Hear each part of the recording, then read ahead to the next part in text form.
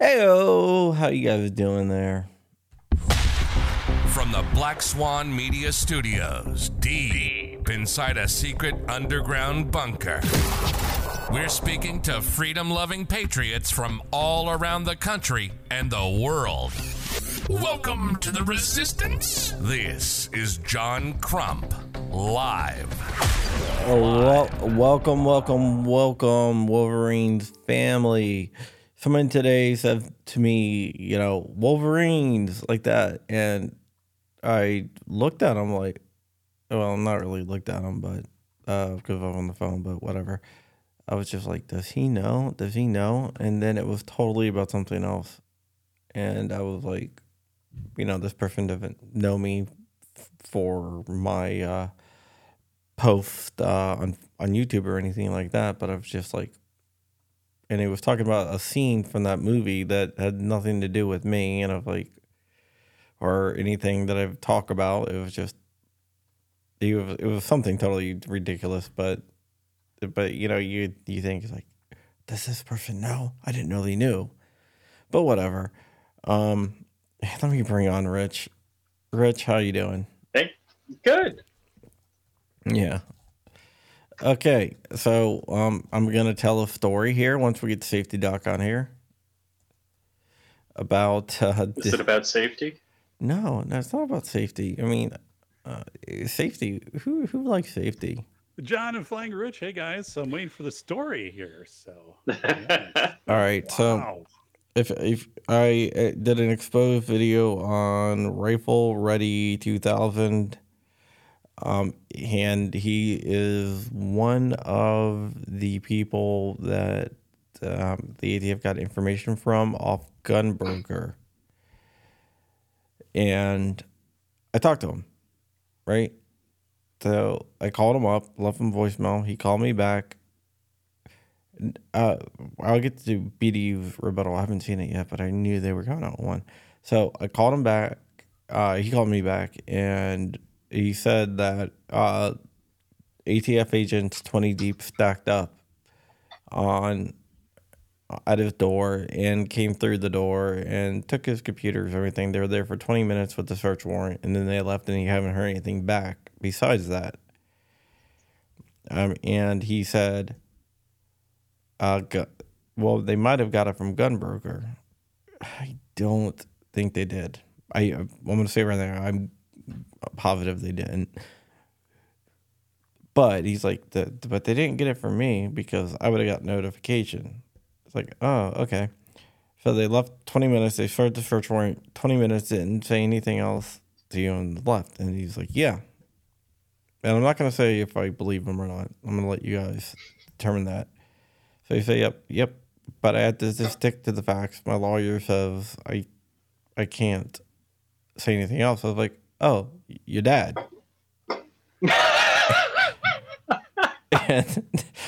and then there was silence.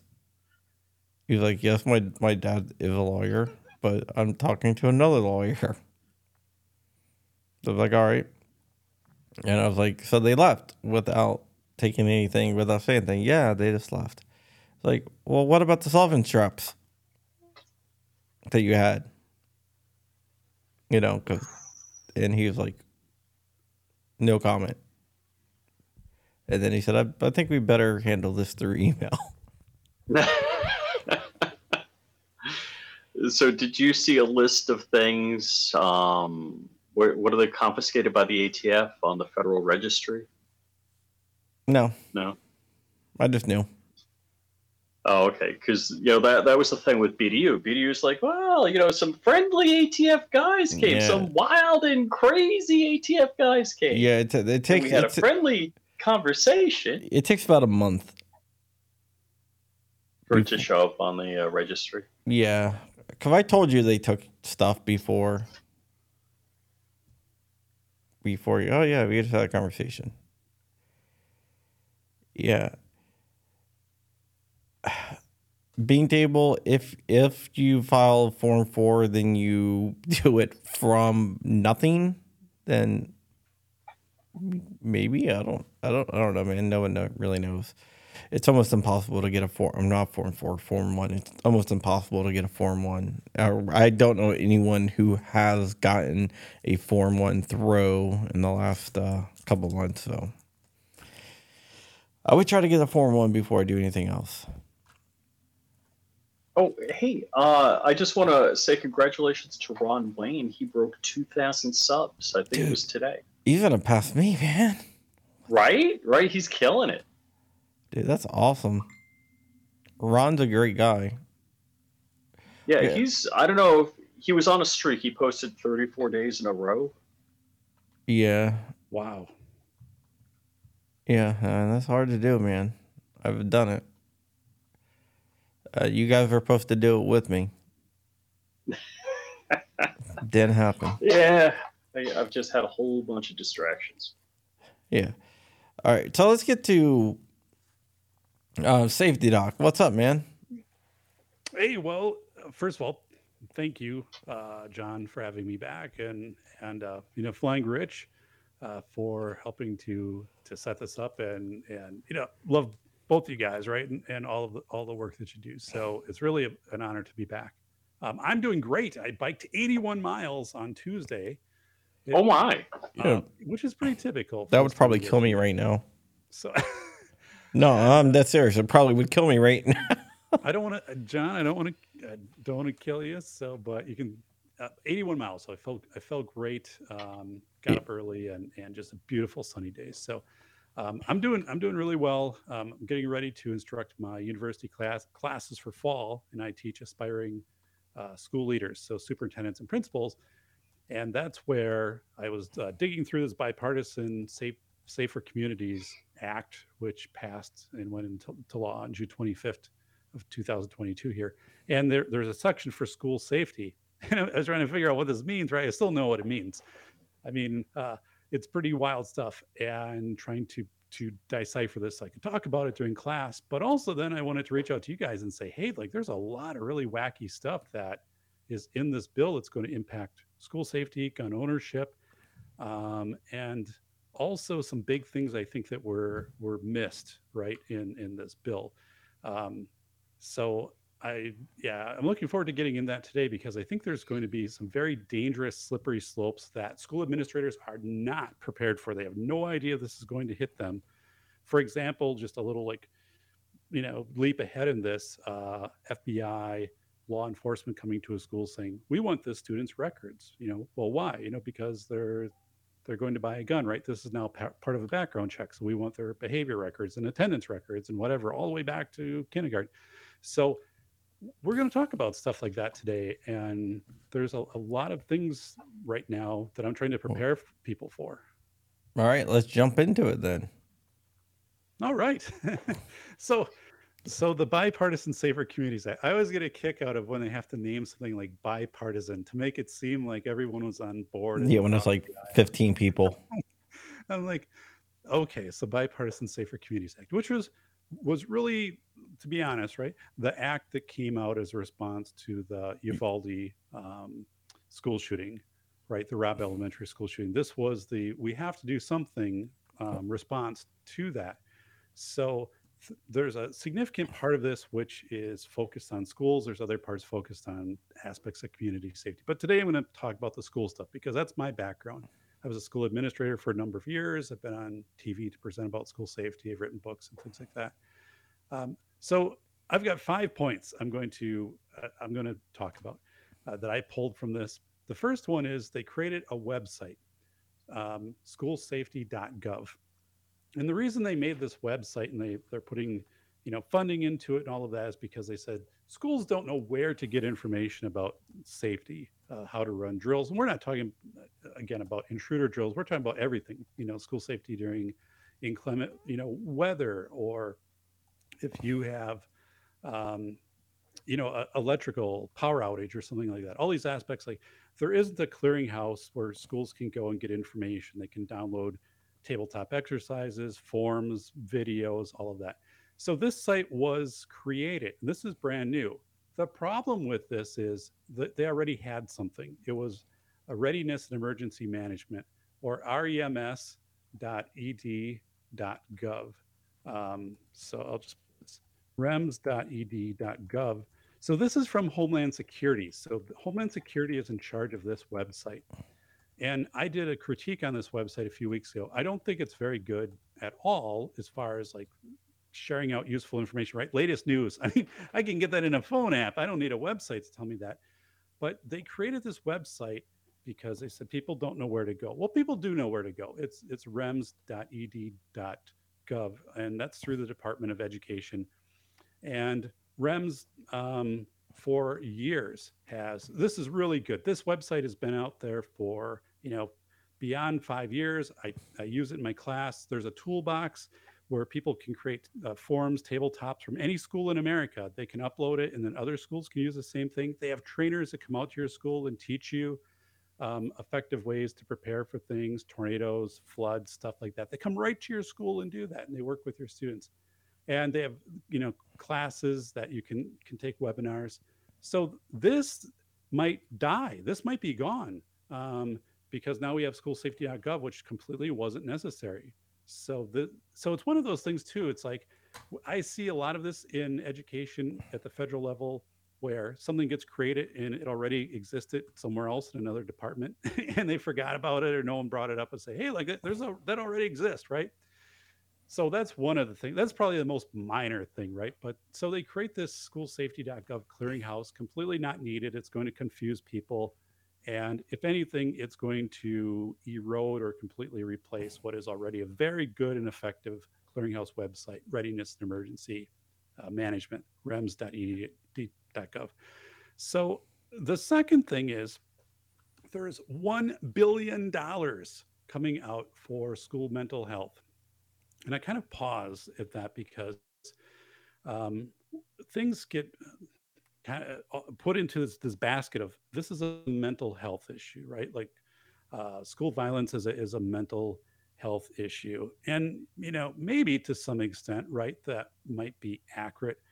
But to say you're going to put $1 billion into schools to address mental health, what does that really mean? I talked about this on PBS back in 2019. I said, nobody really knows what mental health means. Is it a student who's feeling sad, or is it anxious, or is it anger? And how do schools do this? Schools aren't set up to assess for kind of these mental health need areas or even conditions. They can't diagnose. The staff don't have license qualifications to diagnose. So how do you do this? So we have $1 billion because mental health is a buzzword. It's also a Loki, L-O-K-I, Loki, the Norse god of Loki, right? Something bad is happening. You blame the Loki. During the pandemic, smash and grabs are rising, and politicians say, oh, it's because of the pandemic, right? So Loki. So mental health is a buzzword, putting $1 billion into mental health right now. But I dug into this, right? I'm unpacking this. I'm like, what does this really look like? So half of this money, or $500 million, half of this money goes toward what is called School-Based Mental Health Services Professionals Demonstration Grant. That's a lot, right? School-Based Mental Health Service Professionals Demonstration Grant. So I don't really know what a school-based mental health service professional is by definition, but anytime you see the word demonstration grant coming out for something in schools, right? That is something to pay attention to. A demonstration grant is basically like saying, oh, we're going to do in the field research, right? We're going to put this money into all of these districts, and then we'll come back at the end and we'll have them report out what happened. And then districts that seem to have the most success will say, hey, like, do what they did, like replicate whatever they did. And the thing is, like, a demonstration grant is not research.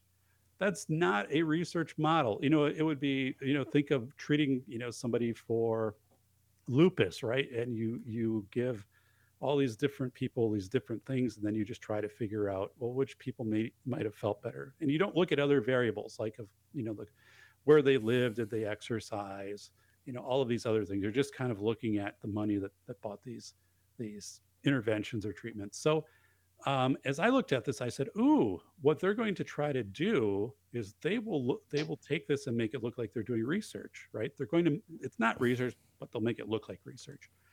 So research is very rigorous. If you were to set up a research study for mental health in schools, you'd have controls, right? You'd have some schools that didn't get the grant money and measure how kids did in those schools.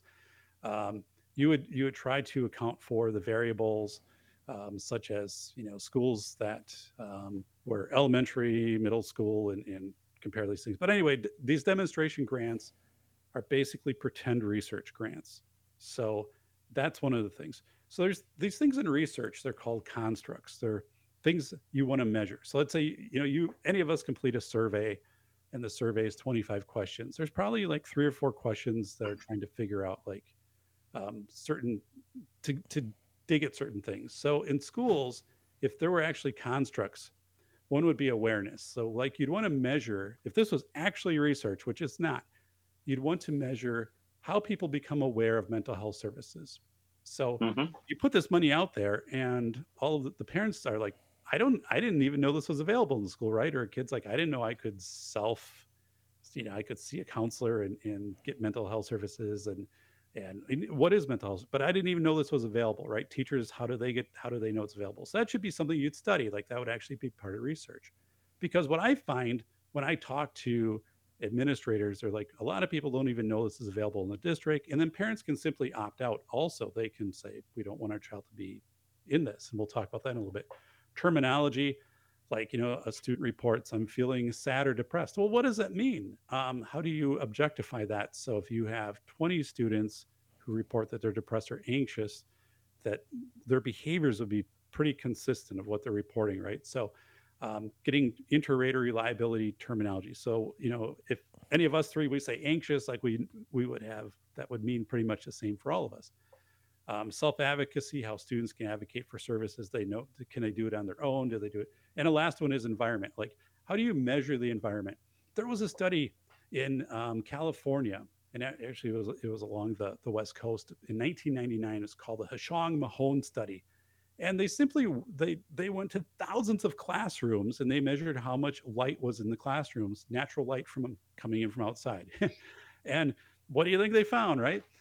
Classrooms that had more sunlight, students academically performed better and had fewer discipline incidents, and kind of like all of these things correlated, right? Yeah, I read that. I read that.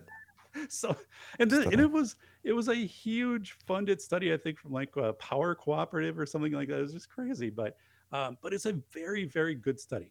And one of the things, right, when you do this type of mental health, we know that if somebody just spends time with you, right, and shows an interest in what you're doing, especially as a kid, that you're more likely to report, I feel better about myself, and you know that you're happier. I feel like someone's interested in me. And there have been many studies in inpatient mental health environments where that's the case. Someone can just be with somebody else, and that person will report that they feel better. So Hmm. what effect does that have in this? You'll never know. And then the environment too. I mean, there are many things which just get thrown out the window, kind of literally here as we talk about windows and light and stuff like that. So, but all of these things which we start to introduce of variables, class sizes, schedules. Hey, this school has a block schedule, so teachers are with students for a longer period of time. This has a 9-period schedule day, so there's more moving around for students. And maybe there's a difference. We don't know, and you'll never know because this isn't research. It's being passed off as research, and to me, that's an immediate red flag. No one will notice it though, and there'll be a big pat on the back and a round of applause in a couple of years as some schools come forward. And guys, you know it, right? When schools are asked at the end of this grant, and one is a grant expires, this grant will last for 5 years, and then hypothetically it's gone unless it gets refunded additional funding, but it's gone. So at the end of the grant, you're going to say the grant was awesome. Our students felt happier. They had whatever, and it'll be these subjective type of surveys. But the thing is, you're not going to ask questions of like, did you have less staff turnover? Did you increase truancy? No, it's just going to be this big show of like, we want more money. The money's gone, so we deserve another grant because we're so good, and now people can come here and watch what we did. So I'm like, I look at the way that this is funded, and this is set up to dump a lot of money into schools that have no. So in 2015, there was a mental health in schools bill that was before the Senate and House, and actually it was a good bill. I went through it. Had a framework for how you would measure mental health in schools, how you would continually fund it year after year, how you get families involved, community agencies, and had a strong research component to it. That didn't pass. It was never brought up for this bill. So basically, you hand money to schools, a big amount of money, without this whole framework for how to implement it. Mm-hmm. So what we also have this issue right now of schools are 100,000 teachers short right now. In the neighboring county, which is our state capital, 600 teachers short right now coming into the school year. So it's this weird thing of like, we're going to fund all of these hypothetical mental health providers. It's like the IRS thing. We're going to add 85,000 agents. Like, where are these people going to come from? So you're going to hire mental health providers, but yet you're not going to have teachers. You don't have teachers. Right. Your core business. It is your core business. So as I've been telling people, I said, imagine like your house. You have a smoke alarm. You have 4 smoke alarms in your house, but only 3 have batteries. And right. But now you're going to you're going to buy or rent, these $500,000 fire trucks and just park them in your neighborhood in case there's a fire. Well, wouldn't it make sense, right, to have that 4th battery and that 4th alarm? Sure. And that's the fact that people are missing. I think it's also going to cause a lot of resentment between teachers and who are saying, hey, I've been working with 40 students because we haven't hired another 2nd grade teacher, and now there's this outside mental health expert who doesn't have to comply with any of these, they don't right. Sees 1 kid a day. Yeah, right. And they're getting, this money, and they're really not accountable to anybody, and no state testing for their kids and stuff like that. So and the other part of this, guys, right, is it pathologizes students. It can have a tendency, if you get this, you're going to want to put students into these services. Oh, right? for sure. Yeah, we're 100% utilization. We need more money. And so this creates a situation where, and this is kind of new for schools. How do you document that a student might have received mental health services? Again, not saying that's good or bad, but just saying now it exists. And what does it look like objectively down the road? Is this part of a student's record forever? That who can obtain this record if they had mental health services? If they didn't, how subjectively be perceived? Parents right now, when I teach my superintendent classes the last few years, the one thing I hear from my soups is parents are very nervous about having their child receive services because they don't know if the school will protect that information. Meaning like a hack, right? Oh, hey, like all of our school database got hacked. I worked at a school at the end of my career where, we were all brought in and notified one day, hey, like all the stuff got hacked, so might want to watch. So it's a big thing. So, I mean, we get into these mental health dollars coming into schools. And this isn't research. Again, that's something I keep putting that line under this. This is not research. No, of course not. Basically, they're just handing out money. It just seems like they're paying off constituents. Like I made a post today talking about handing off money, where I posted that the Biden administration just spent $500 billion of taxpayers' money on votes. Yep. This, I mean, right. And because this is a 5-year grant, it'll span an election term, a presidential election term. I mean, it will be easy to point to this as doing something. And I would argue that this isn't solving anything. There's no long-term solution.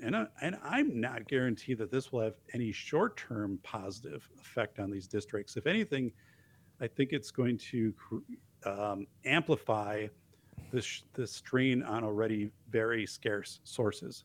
So when I presented on 2019 on PBS, I said it's already like 3-4 months for students to get evaluations for mental health providers and psychiatrists and stuff like that. And so, we talked about that school shortage, and Rich, you had mentioned, right, like your core business. Des Moines, Iowa, their public school district right now is offering $50,000 for a teacher as a bonus.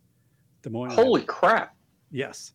Des Moines, Iowa. And if you go to the state of Georgia, they are contacting teachers who retired in the last few years and giving them a similar type bonus. And in Georgia, like out of like 50,000 people that contacted, like, a few hundred contacted them and said maybe. And this also isn't working in Des Moines where they're doing, the bonuses. And so I'm looking again at this and saying, as you said, Richard, right on, your core business is failing. So to bring in all these ancillary supports while you have severe entropy is like, painting a rusted boat that is not structurally sound, right? And the teacher would say, hey, like if we had smaller classes, we got to know kids better. If a threat assessment team, if we did have concerns about a kid harming self or others, we could get on it faster. If we were properly staffed, like that all makes sense. Sure. Not part of this bill.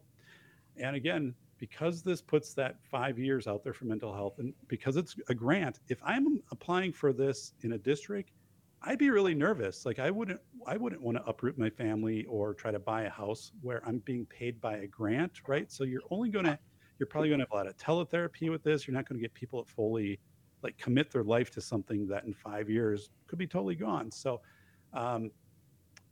so we have a lot of just kind of ignoring the core business.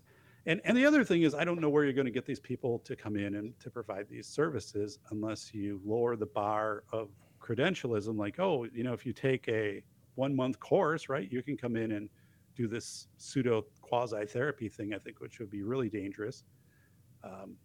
So I'm not a fan of that unless you guys are taking a different take on it. I don't know. I haven't, but yeah, it just, well, I guess by general opinion about laws, you think Ted Cruz sits there with, a piece of paper and a pen and scribbles something out and maybe talks to people.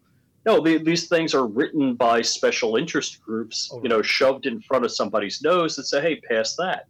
That's why we have, multiple 1,000-page laws going into effect that nobody gets to read beforehand.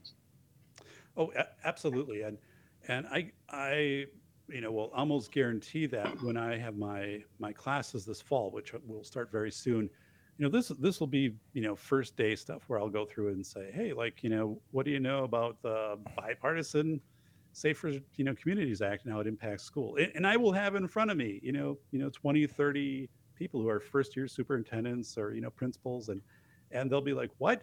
Like, I don't know about this. I'm just trying to set up a schedule for, students and make sure the bus runs on time. So they really have no idea. And they might, their business manager might come in and say, hey, we have all this money. The CARES Act was a disaster. My God, in my district or in my conference, my sports conference, a neighboring district used their CARES money, which was supposed to go toward things like, improving HVAC and whatever. And they built a football field with artificial turf. They openly stated it on their board minutes that this was done, and they could, because the only thing you had to do was to make a compelling argument that it was for the fitness and health of your students. And they said, here, students can use this. It's easier to maintain. And that's it.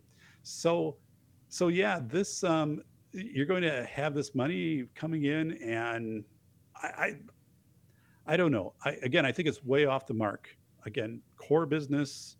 I mean, Rich, we didn't talk about this ahead of time, and immediately you're like, well, your core business, right? Right. Like that's right. Well, it's like a paint store getting stirrers, but they don't have any paint. Right. It's like you don't need the stirrers if you don't have the paint.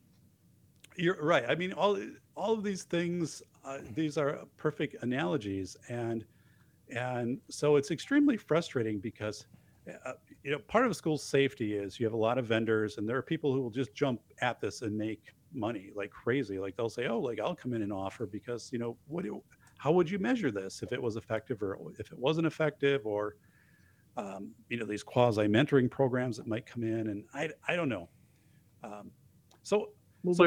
There's got to be scientific method to these things, and I'm a big proponent of it. I know I do things like, say I'm 3D printing something and I'll change 2 things because I think one of them is a problem.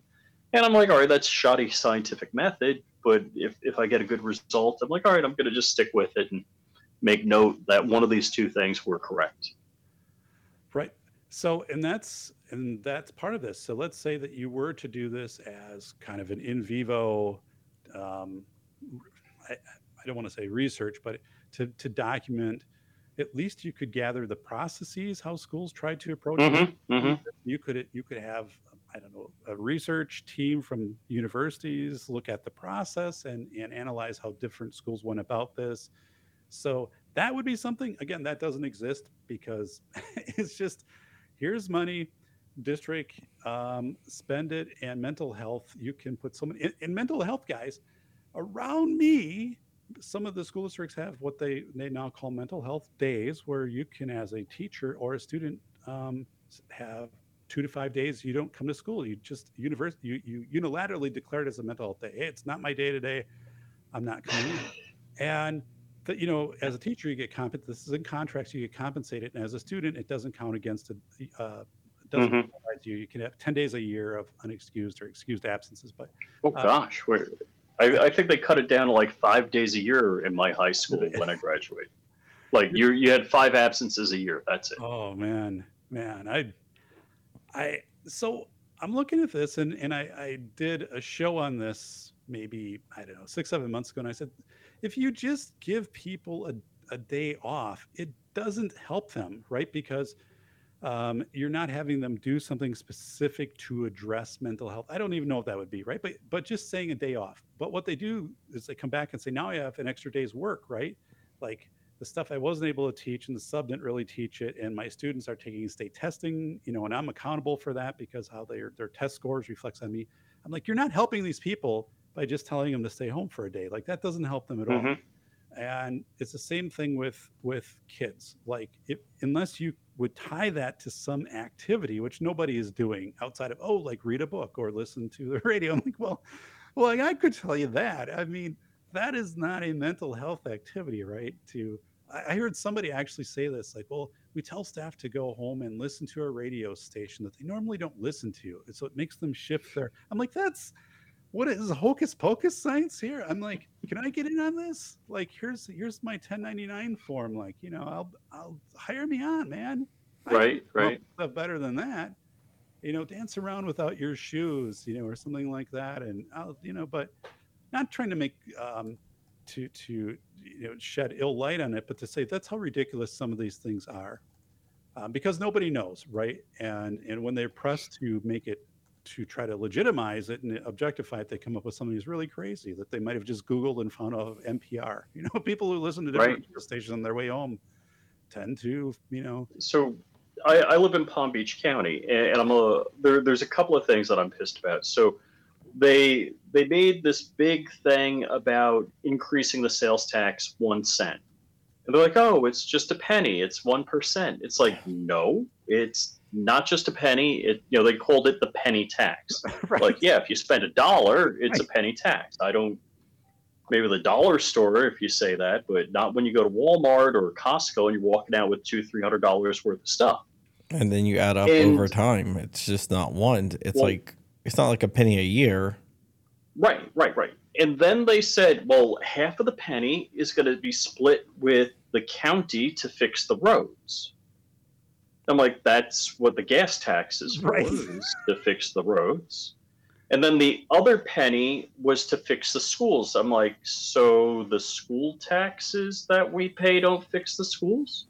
It's like, wait, what? And then, so they built some hurricane command center with that money instead of roads, the hurricane command center.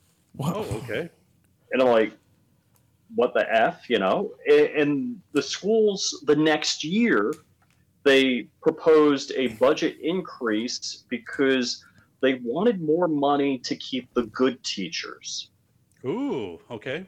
I'm like, what, can they get rid of the bad ones?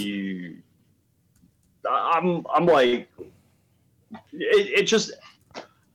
and the frickin' sheeple in this county all voted to keep the good teachers. They voted for the gas tax or the sales tax, and they voted to. I'm like, you jackwagons, you're just shoveling this money. Meanwhile, like the superintendents of school, we got like a revolving door of superintendents that are golden parachuting out on $300,000 a year for life plus medical. And I'm like, how can we afford that? No, it's a great point, Rich. And I'm looking at these programs and saying, how do you support and back these, or these teacher bonuses and people coming and as you Mm-hmm. superintendents, that's about a 2 year.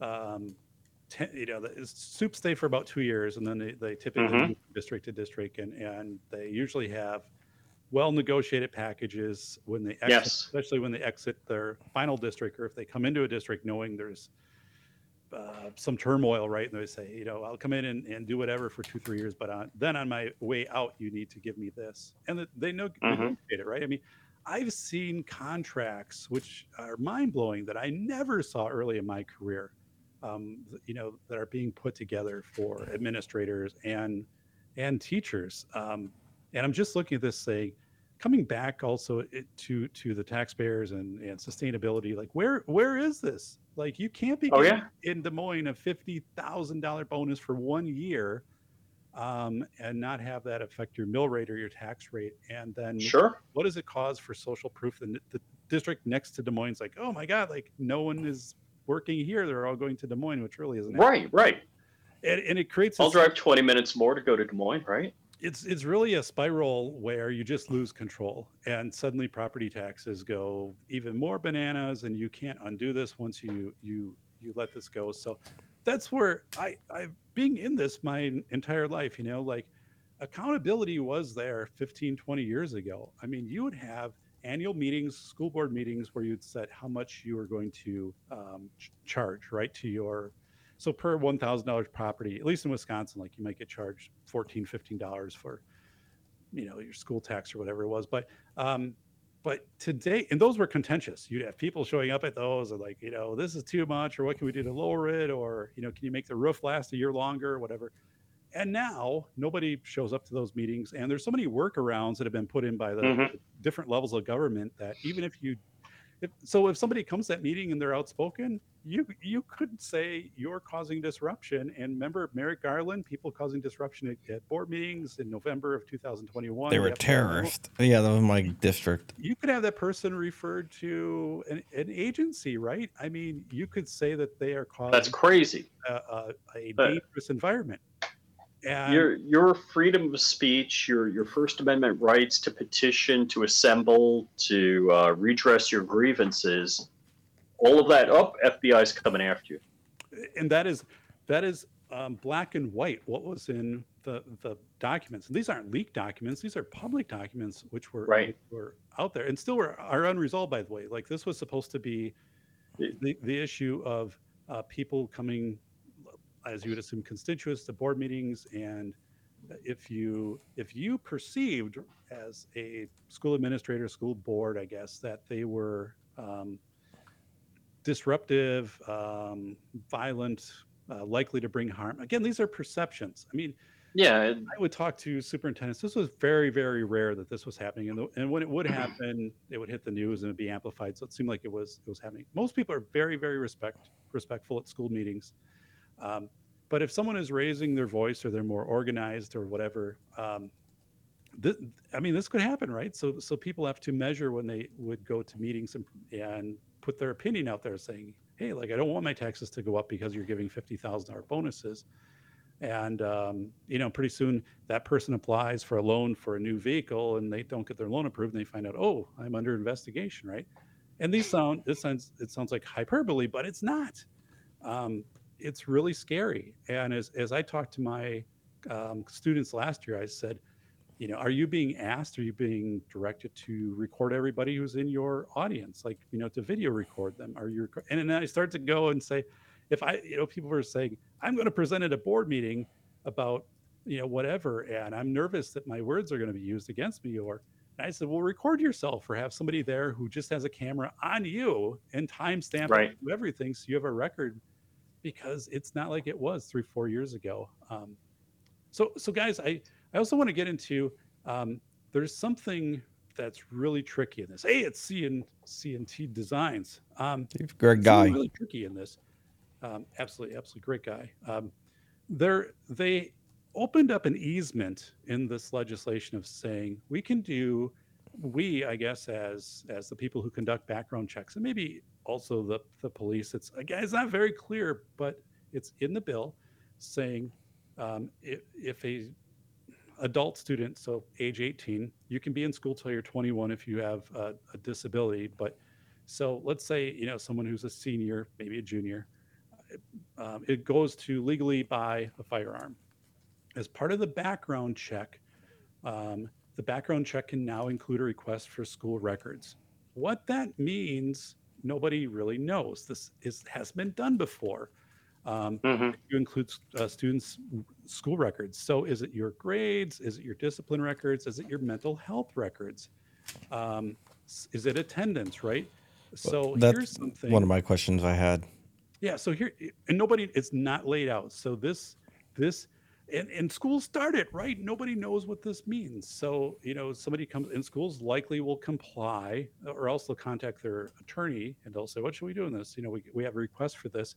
But what if a student received mental health services that the school was offering, right, as a freshman, because they were identifying anxiety or depression or something, and they received services for a quarter, and that all went well, and suddenly now, at age 18, they're buying a firearm.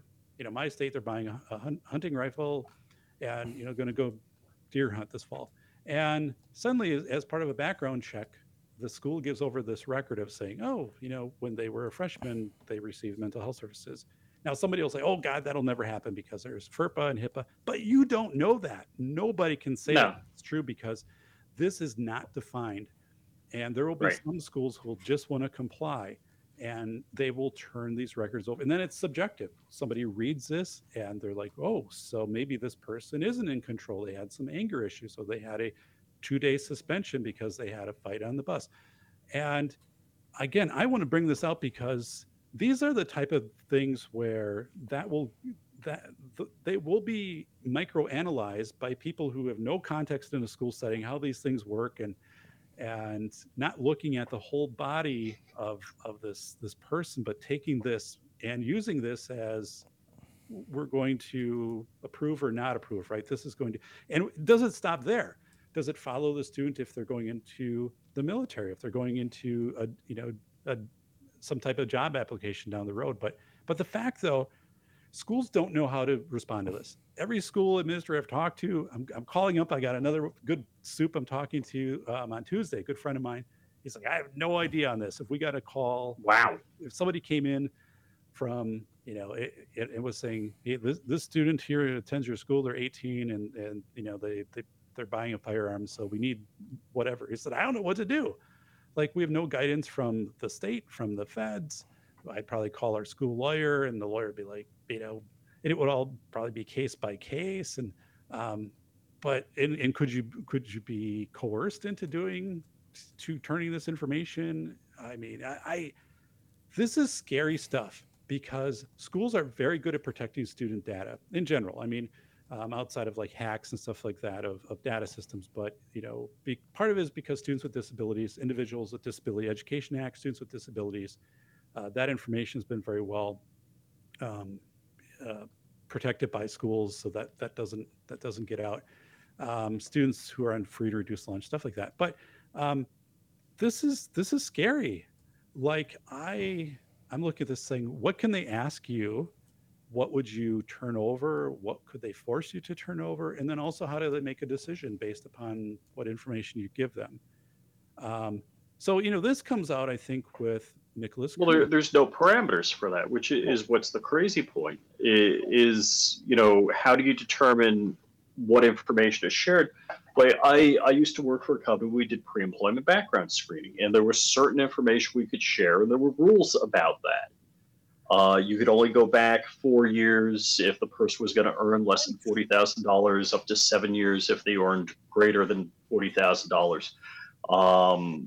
If it was an arrest but not a conviction, you could share the conviction information but not arrest information. There are all sorts of parameters in the background check industry on how you could share information. Right. So that's not here. like that is, so does that get developed out of case law? Does it get pushed down into some additional order to the states to put that together? Like nothing's here, and the game has started. I mean, this is like the kickoff, right? And the receiving team takes the ball and they're like, okay, like, so what's the rule? Like, we got to run, if we down it here, we get it at the 25. I mean, it's the game has started and the rules aren't put in place. And I think this can be extremely dangerous. I also think, imagine again, I was kind of going and looking, thinking, why would you really do this? Because like Nicholas Cruz, and we could go back into some instances of school shooters where the police had been informed, or FBI, well in advance multiple times of this person's intent to bring harm to self or others. But is this a way then to shift the blame to another institution, perhaps, like schools? And that's where, I'm trying to help my administrators, look at this too, and talk to your legal counsel in schools of that you're not the one pointed to of saying, oh, the school should have known this or this or this. They should have extrapolated because, right, the student had the suspension on the bus and there should have been more services I don't know. But the fact that nobody can answer these questions for me, and I'm bouncing around all my, attorney connections as I'm working, this class for fall and stuff, and it's just not out there. So I think this is extremely dangerous. It opens this door. Some schools, the positionality of the state is immense. People don't realize that. If you try to do an open records request now for a school, let's say an open records request where you say, I want to know how many students in elementary K through 5 had a office discipline in, the first quarter, right? That's what you're asking. That might cost you like $10,000 for the school to comply with that, which isn't, again, I'm not trying to be dramatic with that. I have a number of these articles where I bring out, especially in my state, where if you're requesting anything now, there's this huge fee because they'll say, oh, it has to be this person, and we think it'll take this amount of time, and you have to read it. And so even stuff that is pretty straightforward. So this whole transparency of trying to figure out how schools operate is really dimming. And again, I don't know what they're being.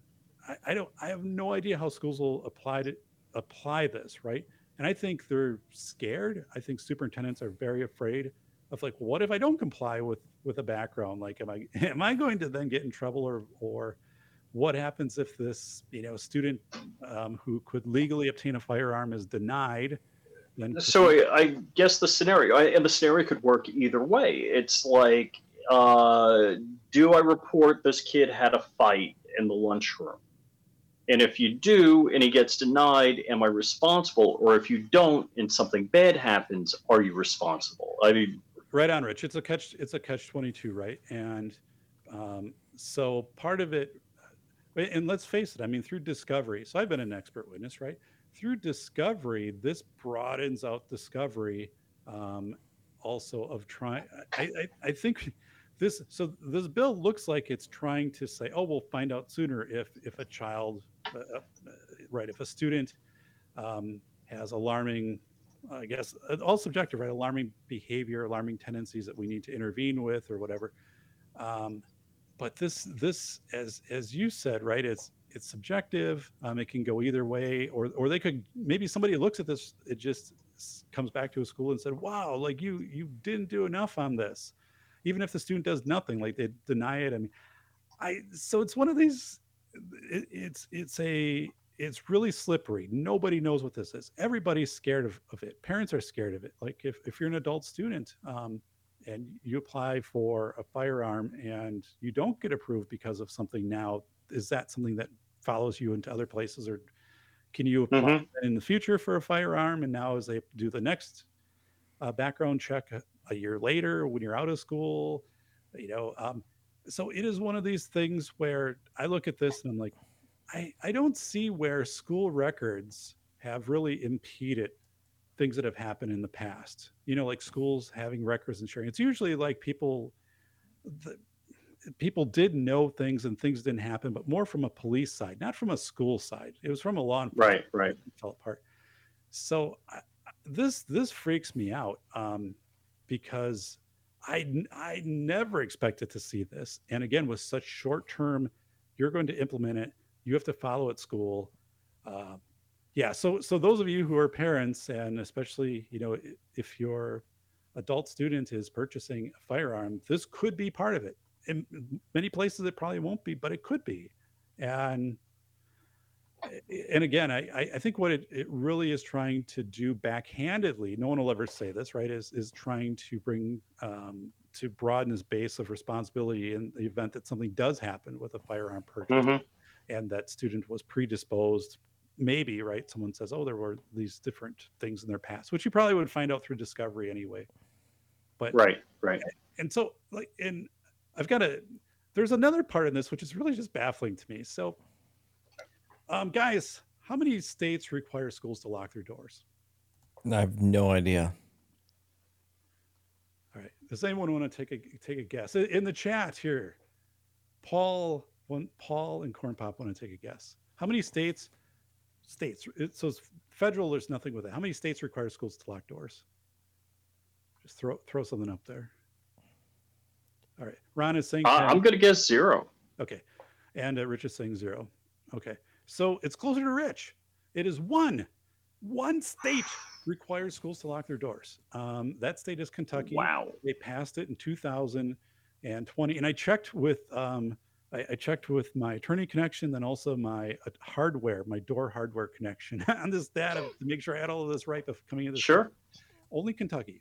2020, Kentucky passed a law saying during instructional time, your outside doors and your inside doors, your classroom doors have to be locked. And they actually funded a marshal to go randomly to schools and to do checks, right? To do audits at these buildings. And there was a lot of pushback from people in these schools saying, oh, like it screws up our air conditioning and it's a real hassle if kids are going to use a bathroom.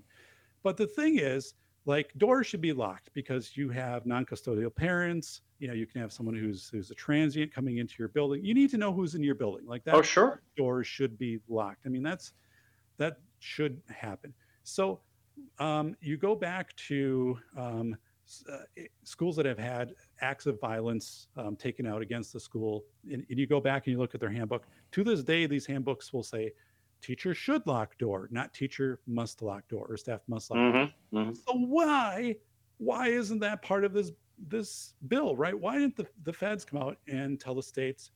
And if the states weren't going to comply, by the way, I think the states would comply with this, but if the states wouldn't comply, the feds would say, well, then you're not getting your allocation of mental health funding or whatever. I mean, kind of like the 18-year-old to 21-year-old drinking age thing. I'm not saying this is the right way to play ball, but I'm just saying the states likely would have agreed to this. And this, we know that locking doors keeps schools safe, especially, again, all these instances of people coming in who shouldn't be there, non-custodial and people, vagrants, whatever, sexual predators, things like this. There are many reasons to lock doors.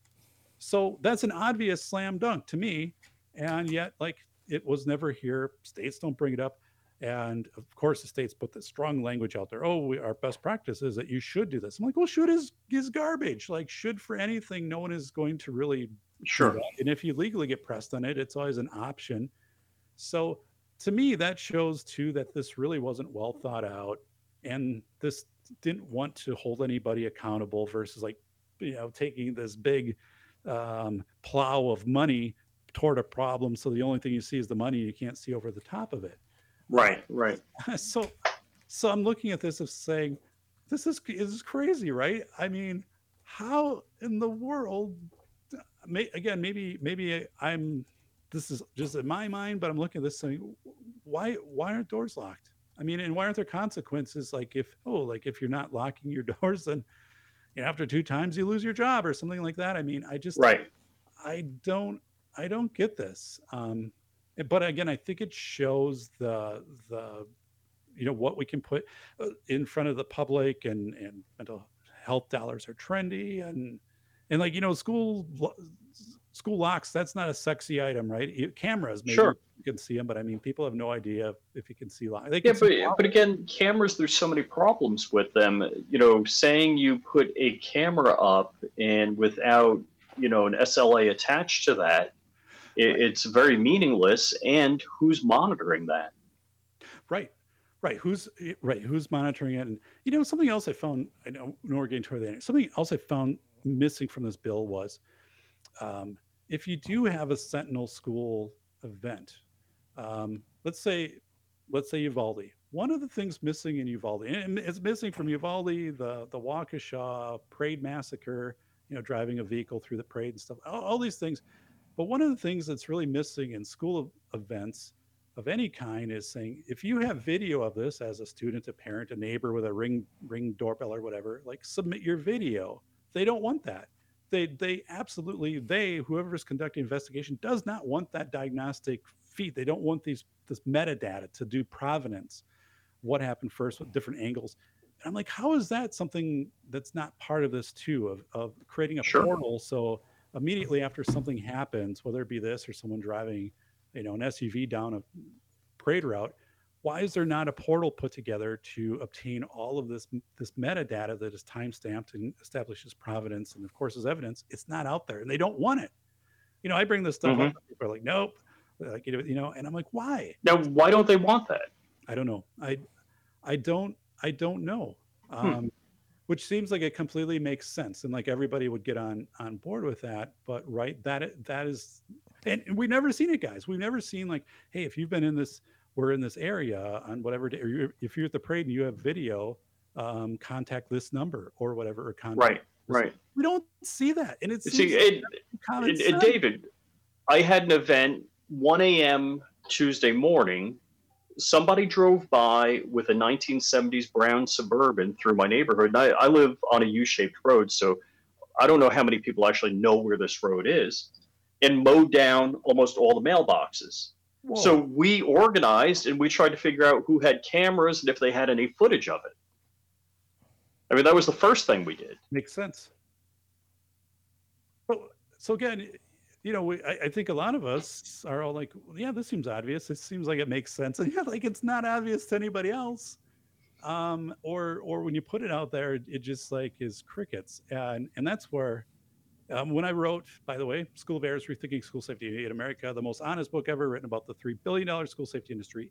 In audio, I narrate it. You can get it for $7.99 on Downpour through the end of the month. Otherwise, like $20 on Amazon. But it's an awesome book because this is the type of stuff I talk about, and people use this book as kind of like their little wedge to put into the door so they can get into a discussion where people don't want to talk about school safety. They're like, this guy seems to be talking and saying this stuff's not really making sense, and all about safety and people in learning environments where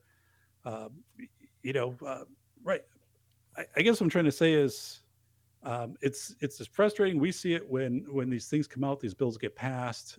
It doesn't do anything to address the root issues. It's surrounding things with money or covering up with dollar bills, so people feel that something is being done.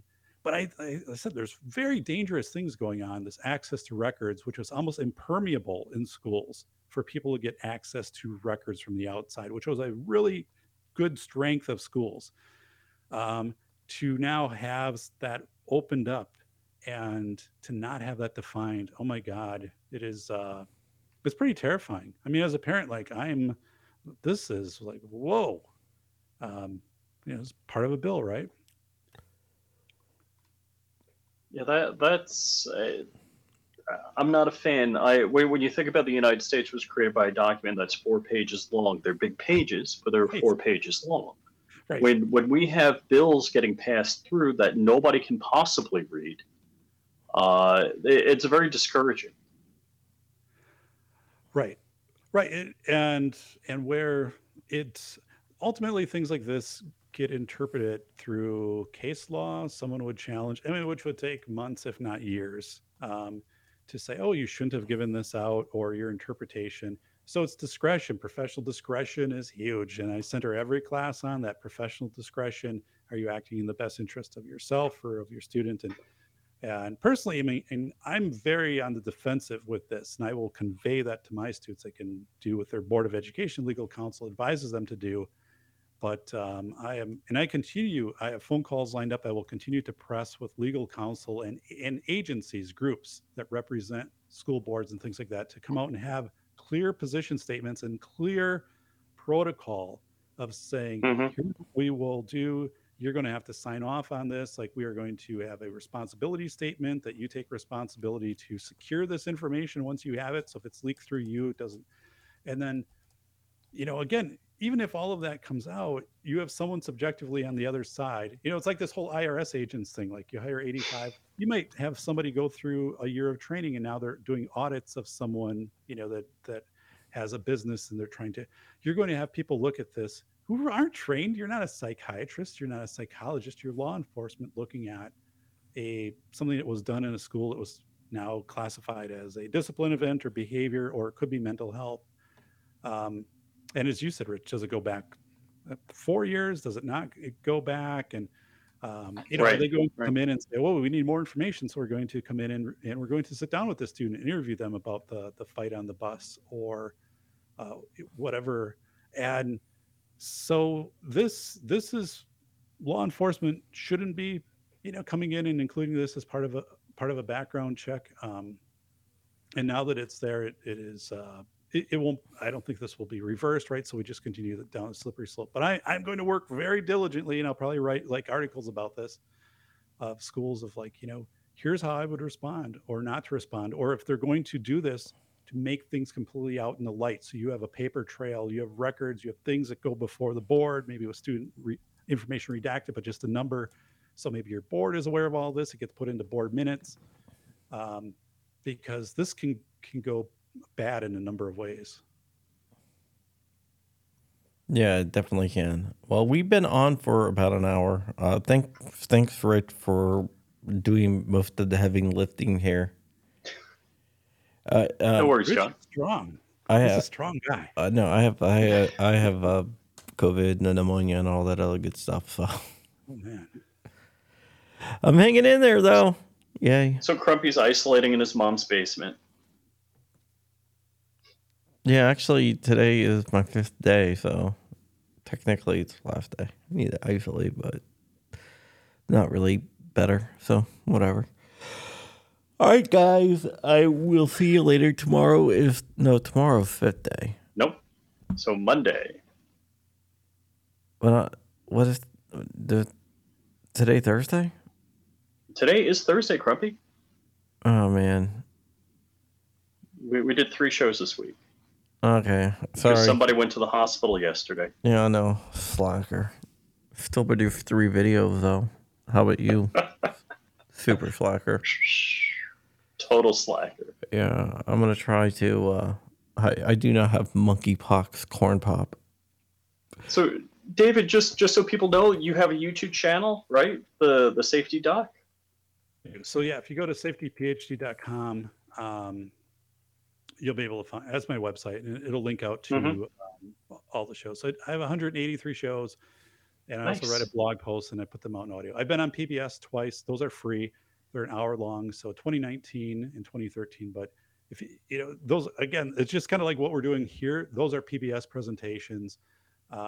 So if you're a parent or a teacher, very well worth spending that time. And again, I mean, there is no other book out there like School of Errors, and this is across the world. It's a great. It's a great book.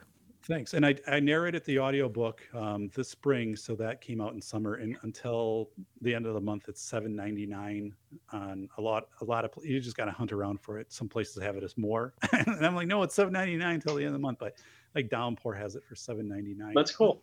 6 hours long.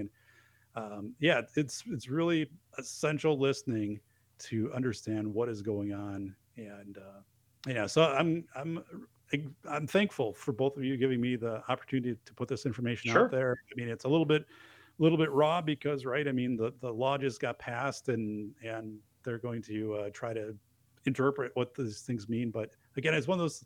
It's like starting the game, and you take that receiving kickoff, and the rules are being written as you're running up the field. Is what's happening right now, and to me, that's terrifying. Touchdown, John Crump. Yeah, 7th of the game. Yeah. But yeah, you're always a great guest because I don't have to do a lot of work, and Rich doesn't have to do a lot of work. Sit back and just get out of the way. And this is what I kind of needed today. Good timing. There's been other people that we thought were going to be very good on the show that came on the show, and then Rich and I talked to each other afterwards, and it was like, wow, that was like pulling teeth. Like when you answer the question. So tell us about this. Yeah, that's my book. Okay, well, what's your book about? Schools. All right, well, what type of schools? Elementary schools, high schools, middle schools. Sometimes it's funny. Some guests can be a little tough to get going, but never a problem with you, David. So that's always appreciated. Thanks. Yeah. Thanks. Again, beyond this, I love the channel. John, love your channel, and Rich, love. I'm always fascinated by the 3D printing, but everything else too. So both of you add so much value content, right, to YouTube. So when I go through and I see the little light saying, "Hey, there's something new out from John or Rich," I'm like, boom, it's over on my. I have 3 screens over on my right hand screen. So really appreciate the work that both of you guys do. All right, thank you so much. Thank you. All right, Rich, Thanks, guys. You wrap it up. You tell everyone where they can find everyone. Yeah, everybody knows where to find me. Just Flying Rich official, Instagram, Flying Rich everywhere else. Everybody knows where to find John Crump, right? Yeah, you all know. All right, guys. And guys. Thanks, Firearms Radio Network. Oh, and we are sponsored by JFD Supply. I forgot about that. Whoops. You're wearing the shirt. JFD. All right, cool. All right, later.